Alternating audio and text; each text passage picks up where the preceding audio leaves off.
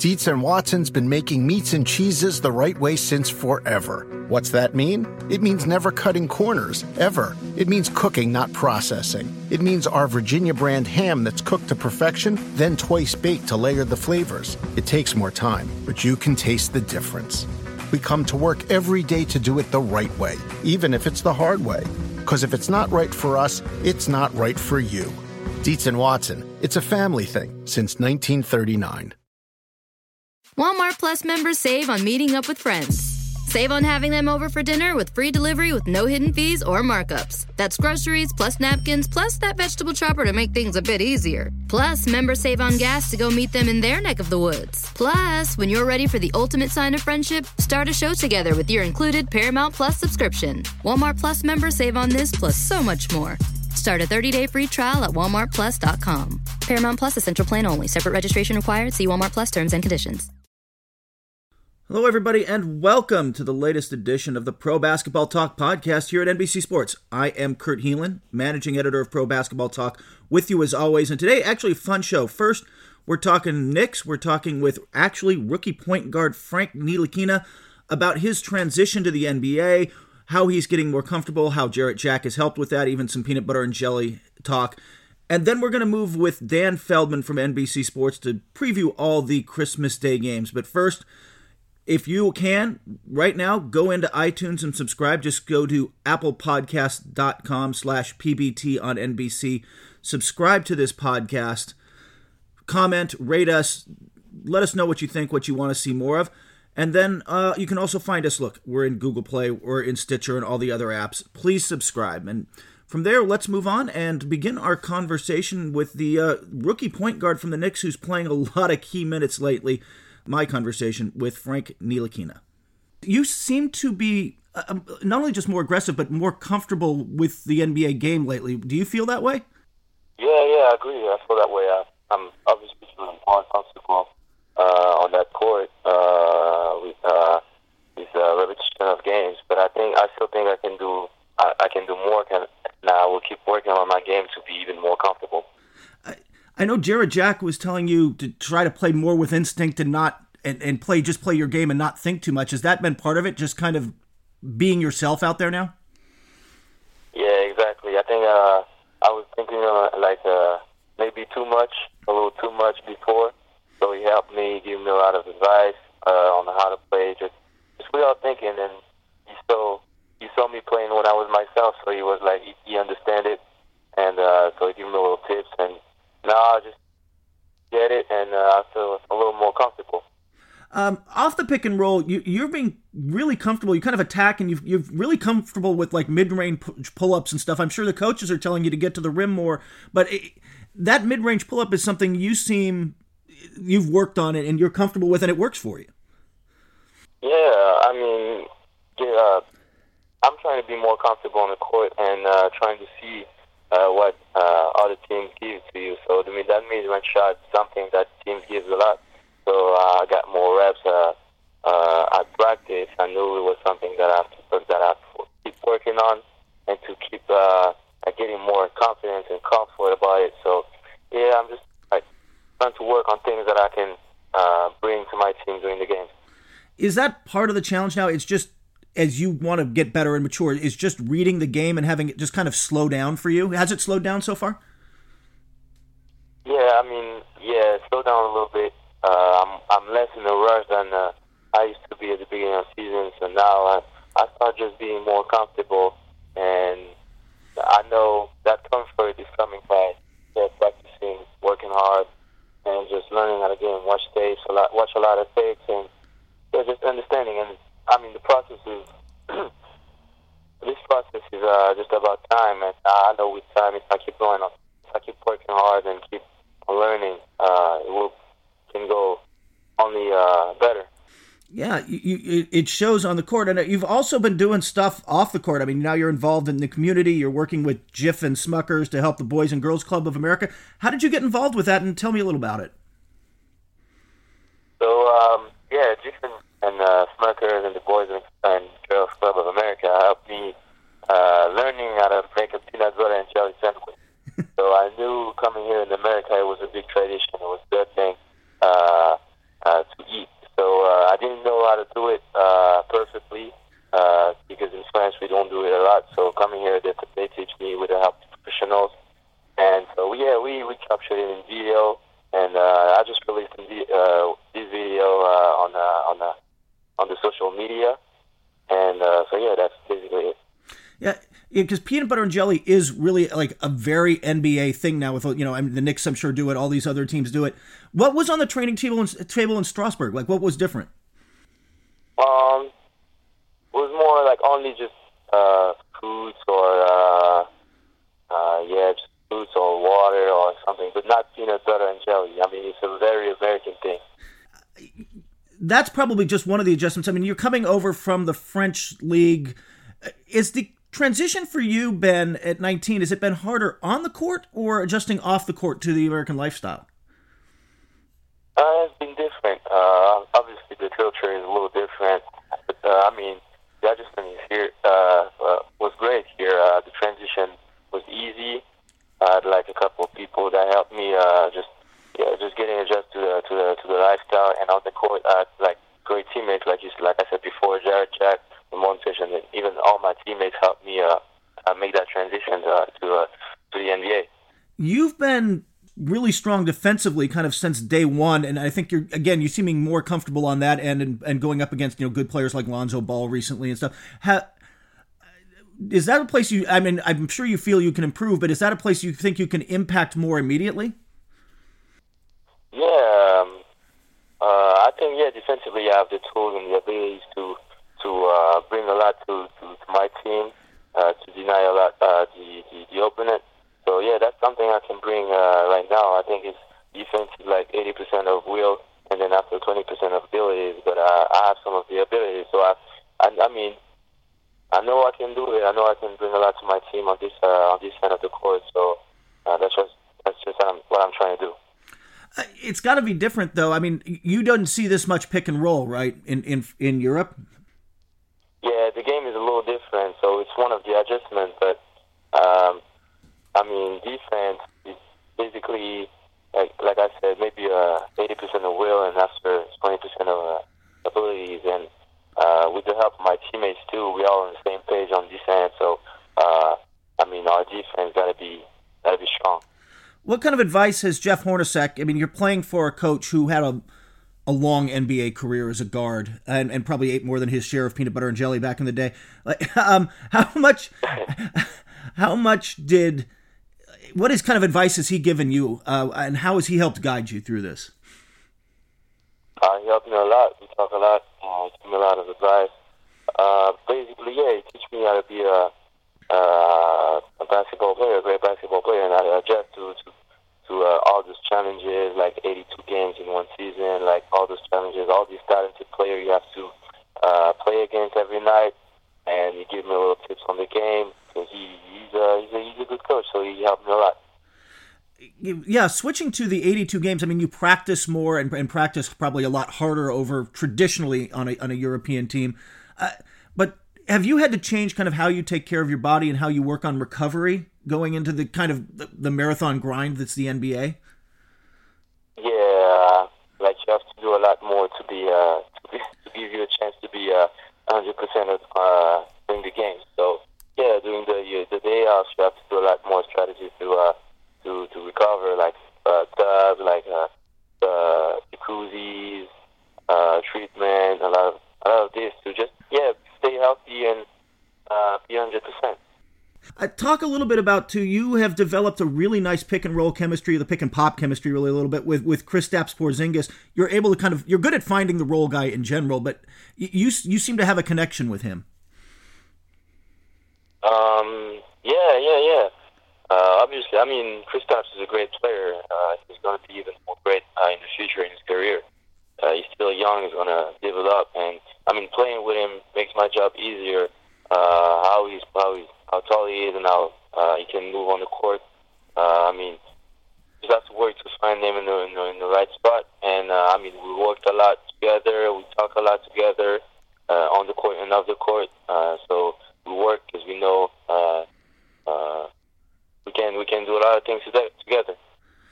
One last question: What What is it now that the coaches are telling you? What are you working on? What do you think you need for the next step in your career and as you go through this season?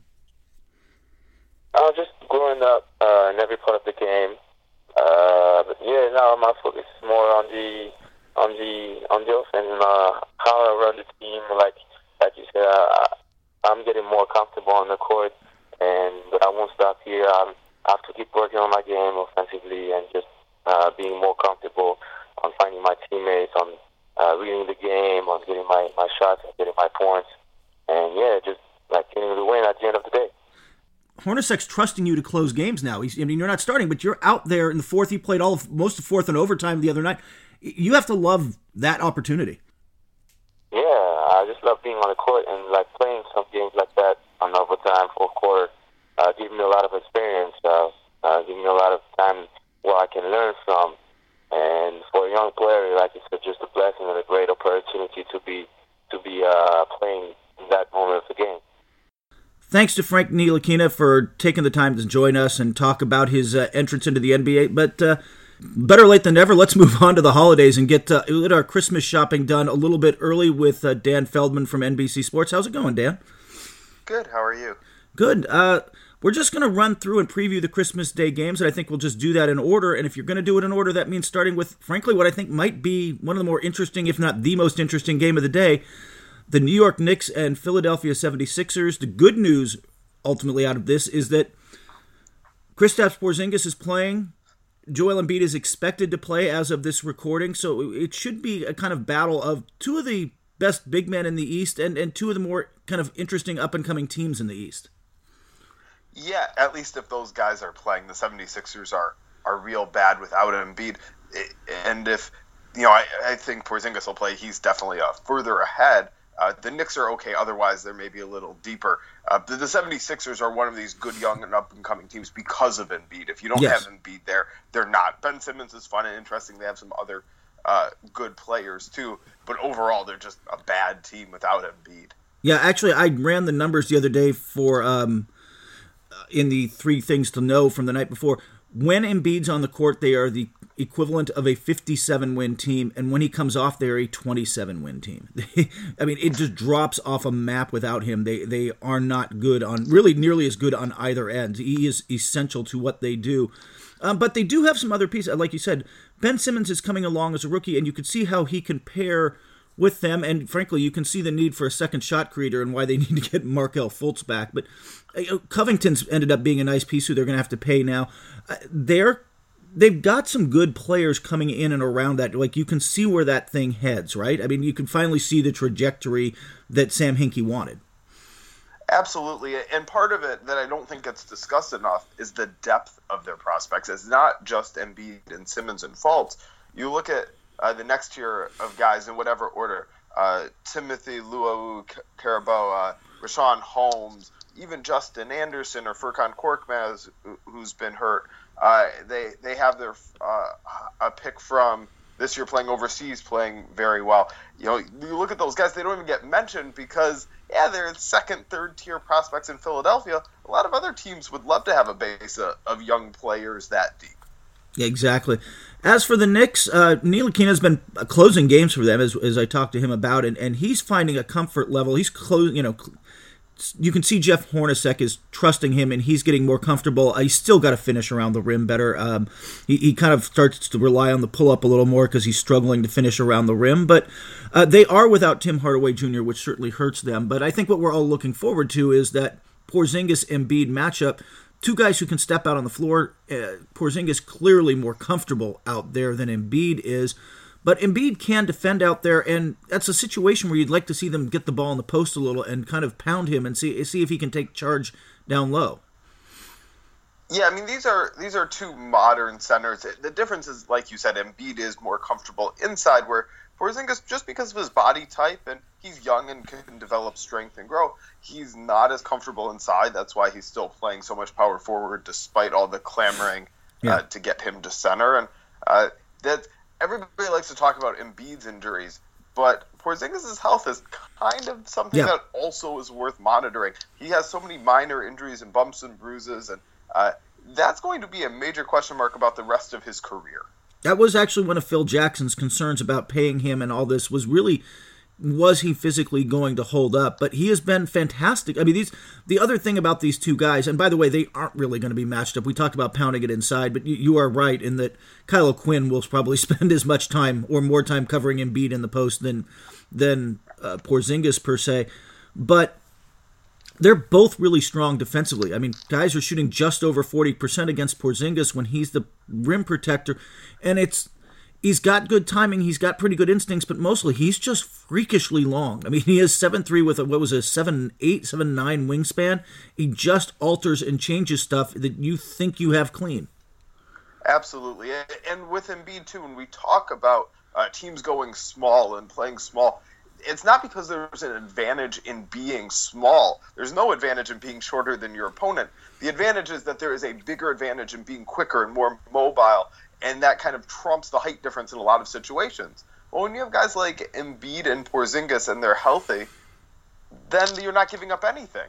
They're big and mobile, and that's what makes them so strong defensively especially. Yeah, and when you talk about the small ball revolution in the NBA, it really is about mobility and versatility and ability to switch and that kind of stuff as much as it is, pure size. I mean, what makes Golden State the gold standard, as it were, of small ball is that Draymond Green is an elite defender who can guard the 5s and 4s of the league and hold his own so that they don't lose anything and they can switch all this stuff on the perimeter. And Kevin Durant's come around defensively this year, but that's the standard, and I think that's what you really starting to see with Philadelphia. They've got pretty switchable guys, and Covington's part of that. They're able to do a fair amount defensively, and then they have Embiid as the kind of the backstop. Exactly. All right, well, that's the first game of the morning. After that, things slow way down because then it's Cleveland and Golden State, and who wants to see another fight? No, this is I was about to say, if it wasn't that game, this is the game everybody wants to see. The finals rematch. These are two teams who have kind of much of this season, I don't want to say coasted, but I don't know how seriously they've taken everything, but I think that this is a game where they will show up focused, and we'll see what kind of habits they have. Steph Curry not playing, Draymond Green probably playing, and the Cavaliers are relatively healthy. Minus Isaiah Thomas. Well, minus Isaiah Thomas, who is not going to play that day, and probably he's down in the G League, but he's not expected to be back until right around the first of the year somewhere. I'd like to just make a bigger point about the Cavs in the way you just kind of exclude Isaiah Thomas from that because he hasn't played this year and he's just sort of out of sight, out of mind until he gets back. The way people talk about the Cavs in relation to the Celtics, look how good the Celtics are doing with Kyrie Irving. This shows something about the trade, and the Cavs aren't as good. The Cavs haven't gotten the best player in the moment that they acquired in the trade. They're looking almost as good, maybe even better in some ways than they were last year with Kyrie Irving, and they just lost him. They have Jay Crowder, who's not playing that well, but they haven't gotten this point guard back yet, who they expected to contribute at some point this year in a big way for them. And they're just playing really well, completely without Kyrie Irving or his replacement at point guard. That's true, but there will be, though, I think, an adjustment period as he comes back, not only for Thomas, but I think, having that second look, they clearly need the second ball handler. LeBron James, as of this recording, leads the league in minutes played in his 15th season. And LeBron is a beast and a kind of a physical freak of nature and takes care of his body, but that's too many minutes. Like, they need to take some load off of him, both time-wise and just offensive load as we move through the season, so he is as fresh as possible because they need this LeBron in the postseason, and Thomas brings that to the table. That's, I think, what they're missing. There'll be an adjustment period for a month or so, but I think they'll get there eventually, and they have to get there. You can't go into the playoffs as great as LeBron is. You have to have a secondary playmaker. Here's the good news, though, for anybody watching the game on Christmas. It makes the Cavs more entertaining in the short term. The more they put on LeBron, the more watchable they are. And it's more important they do that in the playoffs, and we'll be watching them then too. But if you want to watch on Christmas and want to see a lot of LeBron, that's a good thing. And I mentioned this briefly before. Kevin Durant has been a defensive beast this year, and he's going to get a lot of LeBron time. Certainly, I think if there's crunch time in this game, he's the guy who's going to be starting on LeBron, switched on LeBron, tried to stay on LeBron. because of his length, and I think just isn't. He doesn't have to carry quite as much offensively. He's been putting in more defensively the last season or two. He's become a borderline all-NBA defensive type of player this season. Well, so a couple things. On offensively, I think his load has picked up considerably without Steph Curry out. Overall, definitely doing a little less, not having to do as much. But with Curry out, a lot of times he's just taking over and the whole offense is running through him, and he's still keeping this up defensively. I think he made a lot of strides defensively a couple of years ago and has continued to progress. What looks different to me is he's doing it in a different way. His defensive progress before came as, okay, I'm really going to use my length and my mobility and try and be a shutdown perimeter defender and stay in front of guys and really challenge shots, and he made a lot of progress there. What he's doing now, he's playing more like a true 7-footer that maybe he is. He's protecting the rim, blocking shots at the rim, defending centers. And so it just increases his defensive versatility, allows the Warriors to switch even more, and makes their whole defense even more effective. Yeah, you know what also is fun about these kind of rematch games? And frankly, Dan, are you with me? This is still probably not only a rematch, but a preview of the finals. I still think this is the most likely outcome. Do you think it's more likely than any other outcome, or if you had to pick a team coming out of the East and you have to pick a team coming out of the West? Because I am definitely with you that I'm picking the Cavs out of the East, I'm picking the Warriors out of the West, but I'm not so sure that I would say it's going to be Warriors-Cavs over the field of any other potential matchup. Boy, that's a good question. I would say it's almost 50-50 for me, because I think there's if Golden State isn't 100% healthy, then I think Houston, if they are healthy, has a shot. If today's Warriors, minus Steph Curry, for example, were in a 7-game series with Houston, I think Houston's got a legitimate shot. In the East, I think Houston has a shot against the healthy Warriors. Limited. I still not a great one, but a shot. I think there's a chance. I think Boston also has a shot against Cleveland. You know, we've talked about Isaiah Thomas not being there and not knowing what these teams look like exactly at the end of the season. I don't know. Boston might decide that they're in and make a move at the deadline. Not a DeAndre Jordan type of move. Not a move for the big name on the board, but adding some depth to that. And I'm not betting on Gordon Hayward being back, but they feel talking to some people there, they feel they've got a shot. And if it's possible. So I would almost say it's 50-50 that one of those two teams. I don't see anybody else. I don't think like somebody Washington or Toronto seem like a step back to me in the East, I should say. And although Toronto's played really well lately. Playing very well. Yeah, Toronto's playing great basketball of late. Although I should note through a really soft part of the schedule. Like they did have Indiana in there, but they've beaten the teams they're supposed to beat. So, good on them. That's what you're supposed to do, but I'm not fully buying that they're competing in a 7-game series with the other guys, but they're playing fantastic ball. I really don't think when we get into San Antonio and Oklahoma City, who's kind of actually fourth, I still think Oklahoma City is going to finish fourth. They if you just look at the point differential and stuff, I think they get to around 49-50 wins and finish fourth. But I don't think that Oklahoma City right now is on the level of these top two teams. So I think there's kind of 4 teams we can select from, and it's most likely Golden State and Cleveland, but I'm not 100% sold on that. It's like I said, it's almost a coin toss that somebody else sneaks in. I wouldn't dismiss San Antonio as quickly as you did. I know it's a small sample and there were some fluky things, but the success they had against the Warriors in last year's playoffs before Kawhi Leonard got hurt, that just has me wondering what Popovich has up his sleeve. And look, this team has played fantastically without Kawhi Leonard. They're just getting him back and just getting him involved, and he's been efficient again. So we expect that pretty soon they will be a force of nature as well. But I think that the other fun thing I didn't even get into about the finals rematch preview, these teams know each other and have scouted each other. When you get 2 NBA teams during the course of a regular season, there's some game planning and there is some, force this guy left, force this guy right, how you're going to handle things. But it's not like, an NFL game plan where you have a week to really tweak what you're doing and change some of the things you want to do. But that does happen in the playoffs. And it's easier for these teams to call up those weapons and say, hey, remember, this is what we did in the finals. We forced this way, we switched here, we did this. and play at a more playoff level of basketball IQ than you will see in a regular season game just because of the timing. You want a good indicator of whether these teams are treating this like a playoff game with that type of preparation and using those bags of tricks. Look to see if Kevin Durant and LeBron James are matched up at center.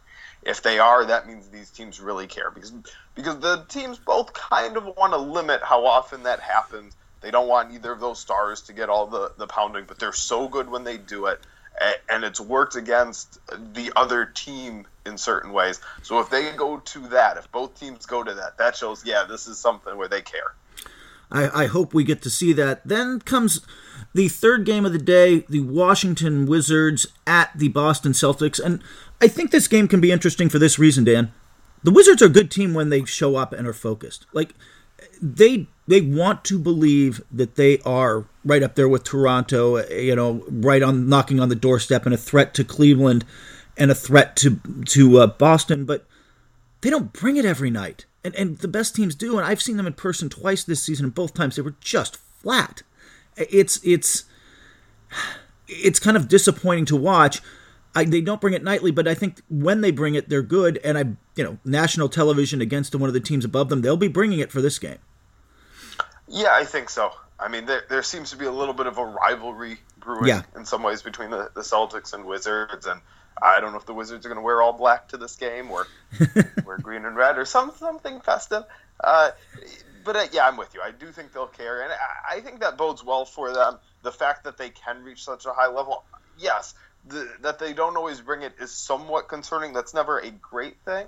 But this has been a team that's the core has been together for a little while now. They've been to the playoffs. They've advanced in the playoffs. They can save some of their energy. They sort of know what they're about and can save some of their energy. Hopefully they don't on Christmas Day because that's always a fun time for everybody to watch. But it's not so concerning to me if this team isn't always playing at 100% effort. Just because they have that chemistry already, how much is there for them to prove during this regular season? They still have one of the best starting rotations, starting five in the league. They are dominant there. Things slide a little when they go into the bench, but the bench has been better this season. Not great, but better. Such a low bar to clear. It truly is, unfortunately for them. But I think with the bench play this year, they're getting a little more. Tim Frazier, but he's actually been passed. I mean, Tim Frazier, I was excited to see at the start of the season, but Satoransky's getting most of the backup point guard minutes, and he's a guy they were really high on there and hasn't developed as much as they thought, but he's really athletic and has some skills and brings some scoring to that punch to that second unit. Absolutely, and it's worth mentioning Mike Scott, too. Oh, God, yes. Scott has been on a tear lately. And, just playing very well makes things easier for them when his long-distance shot is going in. Yeah, he was shooting over 60%.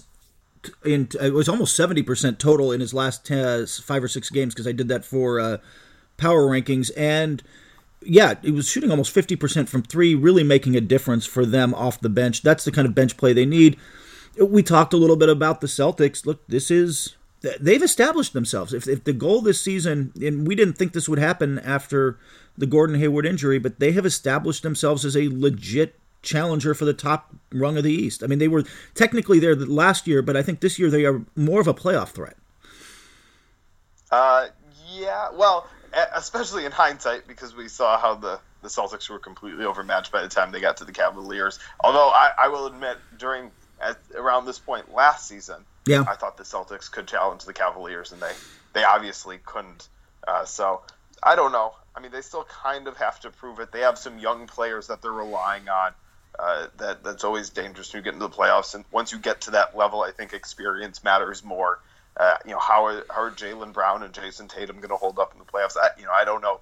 But for the Celtics, this is a team where I think playing hard and caring more about the regular season and developing this chemistry is more important than the Wizards, and the Celtics are doing that. Agreed. And that is one of the showcase things for Christmas Day for people who haven't seen them. Jason Tatum has been just fantastic. Great three-point shooting, just fitting into their offense. And probably second right now behind Ben Simmons would be in a Rookie of the Year race just based on consensus. But I think he's had some advantages over, I don't know, the Dennis Smiths and the Lonzo Balls and the guys who have had the ball in their hands a lot and had the weight of a franchise thrown on them. You know, he's out there with Al Horford and Kyrie Irving and doesn't have to create his own shot, but really taking advantage of the opportunities given him. You can't knock what he's done. He's fit in perfectly for what they needed and better than anyone would expect. Right, and it really, for him, yes, it helps to have all that. It just comes down to he's making three-pointers at a ridiculous clip. It's over 50%. Yeah. I don't necessarily expect him to sustain that. No. But even if, I think this stretch is enough to show that he's a better three-point shooter than at least me and probably most people thought he would ever be in the NBA. I don't know what he's going to regress to, but when you shoot over 50% for about 100 shots, yeah, guys do that, but they're good three-point shooters who do it. I don't know the answer to this, but I'm curious who the worst three-point shooter is to ever shoot 50% over 100 three-pointer sample. I don't think it's somebody who is a bad three-point shooter. Yeah, agreed. The other guy I want to mention just really briefly, Al Horford's been fantastic. Al Horford has really been great for Boston and should be playing in the All-Star game when it comes to Los Angeles. I don't know you're going to find better front court men in the East, or enough of them to fill out on a roster. There are, he's not starting, but he should be in Los Angeles. He's been fantastic and fantastic defensively. They are a really fun to watch defensive team. They are smooth with their switches, like a veteran team, not a team that had a bunch of new guys thrust in this year. They've been fantastic on that end, and Horford's at the heart of it. Yes, absolutely. And I like how we're talking about so many different players on this team, because one thing I've found kind of ridiculous is this Kyrie Irving MVP talk. Irving is a very good player, having a very good season, but he's on a good overall team. They're well coached, they're deep, they've got several players contributing, especially Al Horford, who hasn't gotten his just due, and I'm with you, he should be an all-star. And they've got all these good things going for them. You don't need to heap everything going on with this team, what's made this team successful, all on Kyrie Irving just to give him MVP votes. MVP is an individual award, and he's not of that caliber. He's just on a really good team. No, but he has been good. We'll give him that. Yes. He has been fantastic. The 8 o'clock Eastern game, this is the, hey, who's the third best team in the West game? Well, it's probably San Antonio right now, but who wants to be in that other mix? Houston versus Oklahoma City. Oklahoma City has strung a few wins together, played a little better lately, but is it okay if I'm not totally sold yet? Yeah, it's going to be hard to be totally sold for a little while, because when they've looked bad and discombobulated, considering their star power, they've looked real bad. Yeah. It's hard to get past those stretches when they string together for a little while in December. Agreed. And part of it, I hate to do this, but really, I think the biggest issue for them, they're playing next to each other, not with each other. They even when they try to run the Hawks set in certain sets where they move playing off each other and trying to force the defense to make a hard decision on which guy to cover and how to handle this, it still just doesn't work the way you would like it to flow. But I think the biggest part of their thing is Father Time's winning the race with Carmelo Anthony. I really hate to see that.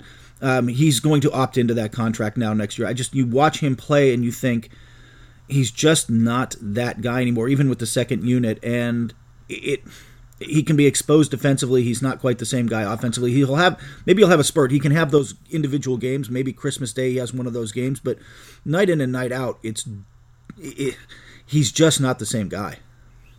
He's not, but I think part of that is about managing expectations. I never expected him to be that guy, and it looks even worse when he's trying in vain to fit in with Paul George and Russell Westbrook, because that's just not his game. I'd like him much more. Maybe he just needs to come off the bench, but if you're playing more minutes as that bench scorer, I think you could see him come up a little bit. But yeah, he's still at the age where he's not going to be nearly as good as he used to be. I don't know if his ego would let him. I think a Dwayne Wade kind of role would be better for him with how Dwayne Wade is playing with the Cavaliers off the bench. But I don't know if we're going to see that. I don't know that how should I put this politically, in the locker room, that they can do that. Well, I guess the analog I'll make is last year, Samaj Christian was the backup point guard for the Thunder throughout most of the season. And he was so overmatched. He was not an NBA caliber rotation player. No matter how hard he tried, it was just too much for him. Yet game after game, they put him out there and just got run off the floor and then asked Russell Westbrook to come back in and save them. And that was the back and forth throughout the whole season until their backs were finally against the wall into the playoffs and they're on the verge of elimination. And they go to Victor Oladipo at point guard and when Russell Westbrook's off the court and have much more success with that. And, maybe that just shows Billy Donovan's ideas about how to do things and stick with things. Or maybe it shows that he learned his lesson. And this time, sure, we'll give this a shot. It's worth, even at this point in the season, it's worth trying to make it work with all three. That would keep everybody happiest and make everything easier and offers the most upside. But maybe he'll be a little quicker this time to make a change that maybe deep down he knew was the right one all along. So you're saying Kevin Pritchard watched that series and realized Victor Oladipo was really good with the ball in his hands and made sure he got him in that trade, is what you're saying. I don't think he was that good. I don't think Kevin Pritchard thought he was that good. But, boy, he's been phenomenal this season with the Pacers. Houston, I think the thing that gets overlooked, look, we knew their offense would be good. Well, hopefully Chris Paul will be back and healthy. At the time of this taping, we don't know with the left abductor, which is essentially a groin strain. Those things are slow to heal and easy to re-injure, so they'll probably be a little cautious. I don't know if he's going to play on Christmas Day. That said, they're plenty good offensively without him. What's great about this team is they're 7th in the league defensively. They have been really surprisingly good defensively. They missed Clint Capella a lot in the loss to the Lakers, although that was a bit of a one-off, I think. They've become a really solid defensive team. Yeah, and so are the Thunder. Yeah. Look at the stars and the flashiness that sometimes these teams show. At the core, what's driving both these teams this year is really good defense. Exactly. So what Dan is saying, everybody, is bet the under. In fact, if you bet the under and you don't win, just call Dan, and he'll cover you. Well, with Chris Paul out, I don't know, because the Rockets kind of revert to being more of what they were last year, which was still a really good team when Paul's off the court. When Harden's in, they're still better defensively. But part of what has made them better this year defensively is Chris Paul. Yeah, he is. He is good at steals, underrated defensively, and look, just like everything Chris Paul does, he's so smart. He's such a good floor general. There's a reason he wins that award every year where the GM survey, it's not really an award, but the GM survey comes out and they're like, which player will make the best coach? And it's always Chris Paul. And then somebody always asks Chris Paul about it, and he rolls his eyes like, "You think I have the patience to coach people?" Like like Kobe, he may coach his kids. He may coach his kids' team someday. Although I doubt he, like Kobe, gets them to run the triangle. But that's about the extent of his coaching career. He is not going to. He's not going to coach at a high level, but he is really solid defensively, and they will hopefully he's healthy enough to play on Christmas Day. Which leads us to the last and final game of the night. One, Dan, you are actually going to be at the Minnesota Timberwolves going up against the Los Angeles Lakers at Staples Center. The Lakers have played hard. I mean, they got the win against Houston, the other night. But more than just that, they took Golden State to overtime. They took the Knicks to overtime. They've played really hard of late, and I think they're improving.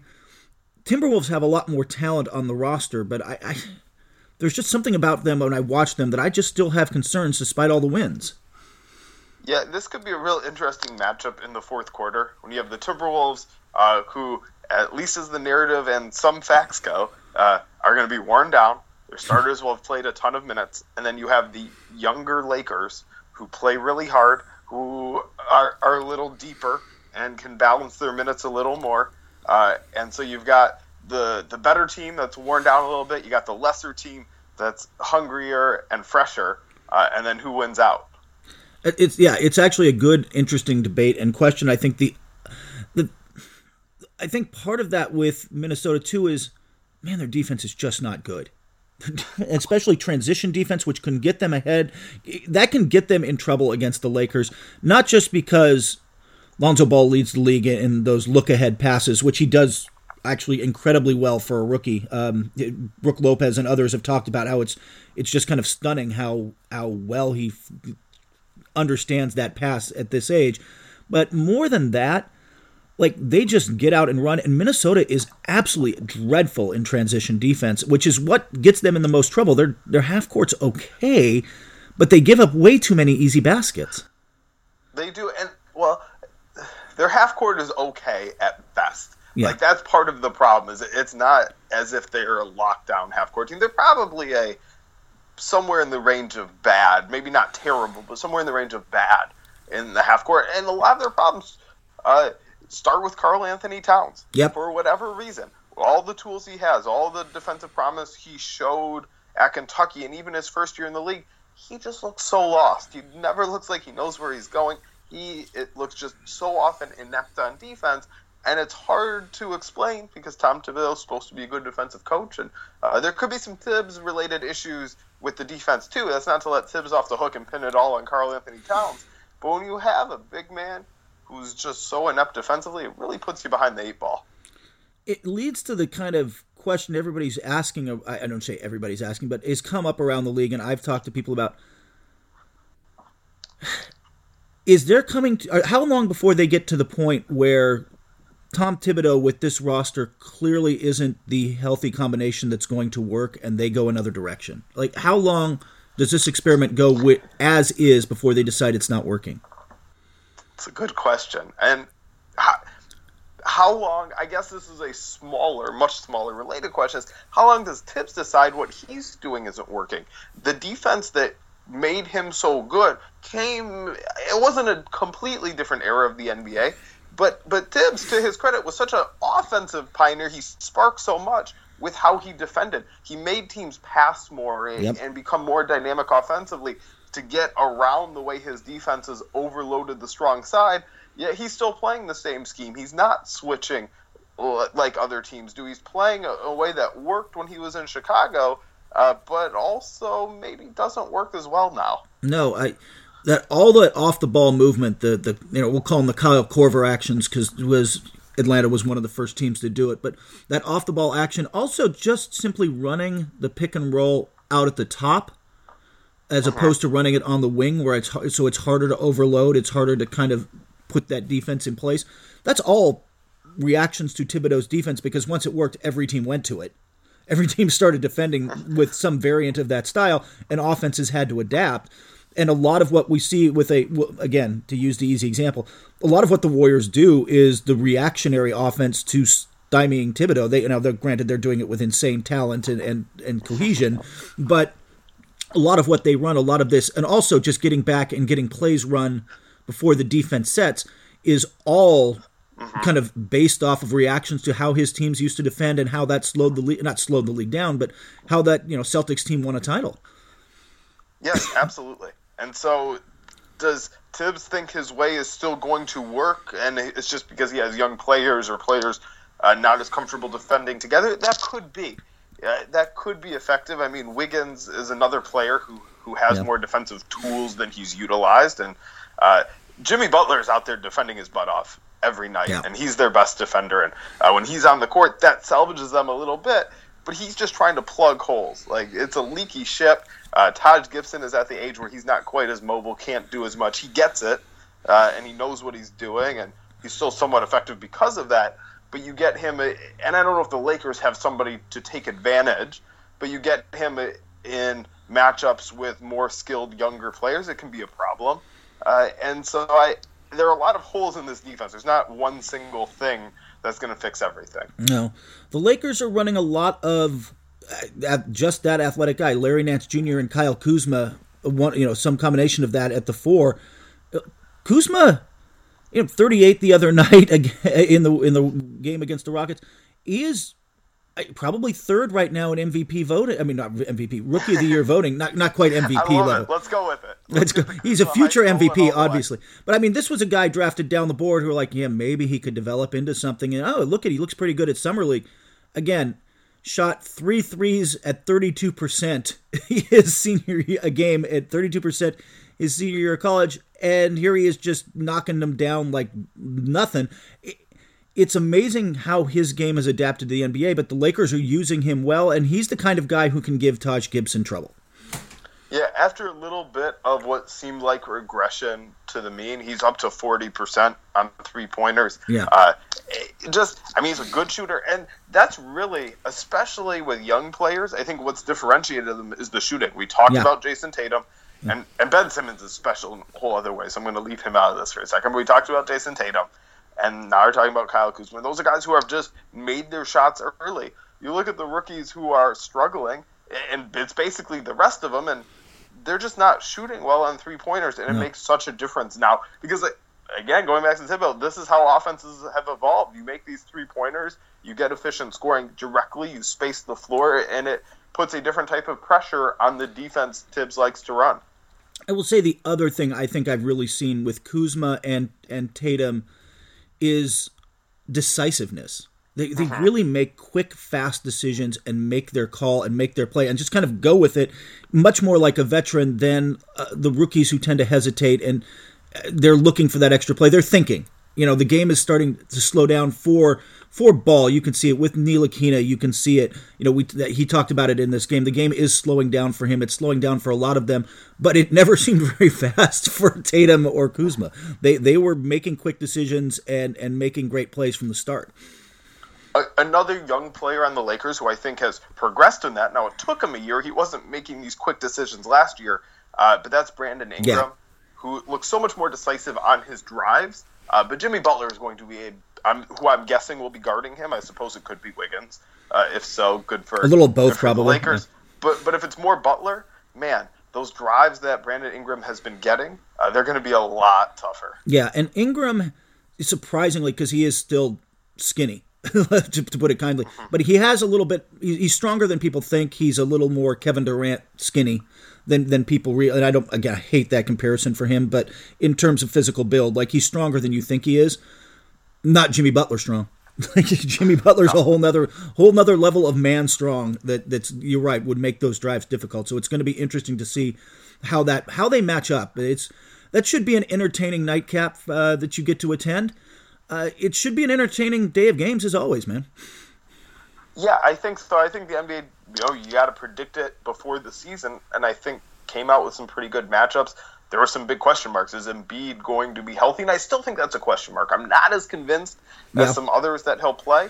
But another big one is, are the Knicks going to be any good? Are they going to be a train wreck and unwatchable? No, they're watchable. Absolutely. It's going to be a fun day of games. Dan, thanks for doing this. Where can everybody find you on Twitter, besides finding you at Staples Center? Again, to get your money back from him, you can find him at Staples Center on Christmas. But aside that, where can they find you on Twitter? I'm on Twitter at Dan Feldman NBA. Thanks a lot for doing this, and thank you, everybody, for listening. We will be back next week with more from Pro Basketball Talk, talking about the Christmas Day games probably and a lot more. Thanks for listening, and again, go into iTunes, Apple Podcasts / PBT on NBC, subscribe, comment, and we will talk to you soon. Walmart Plus members save on meeting up with friends.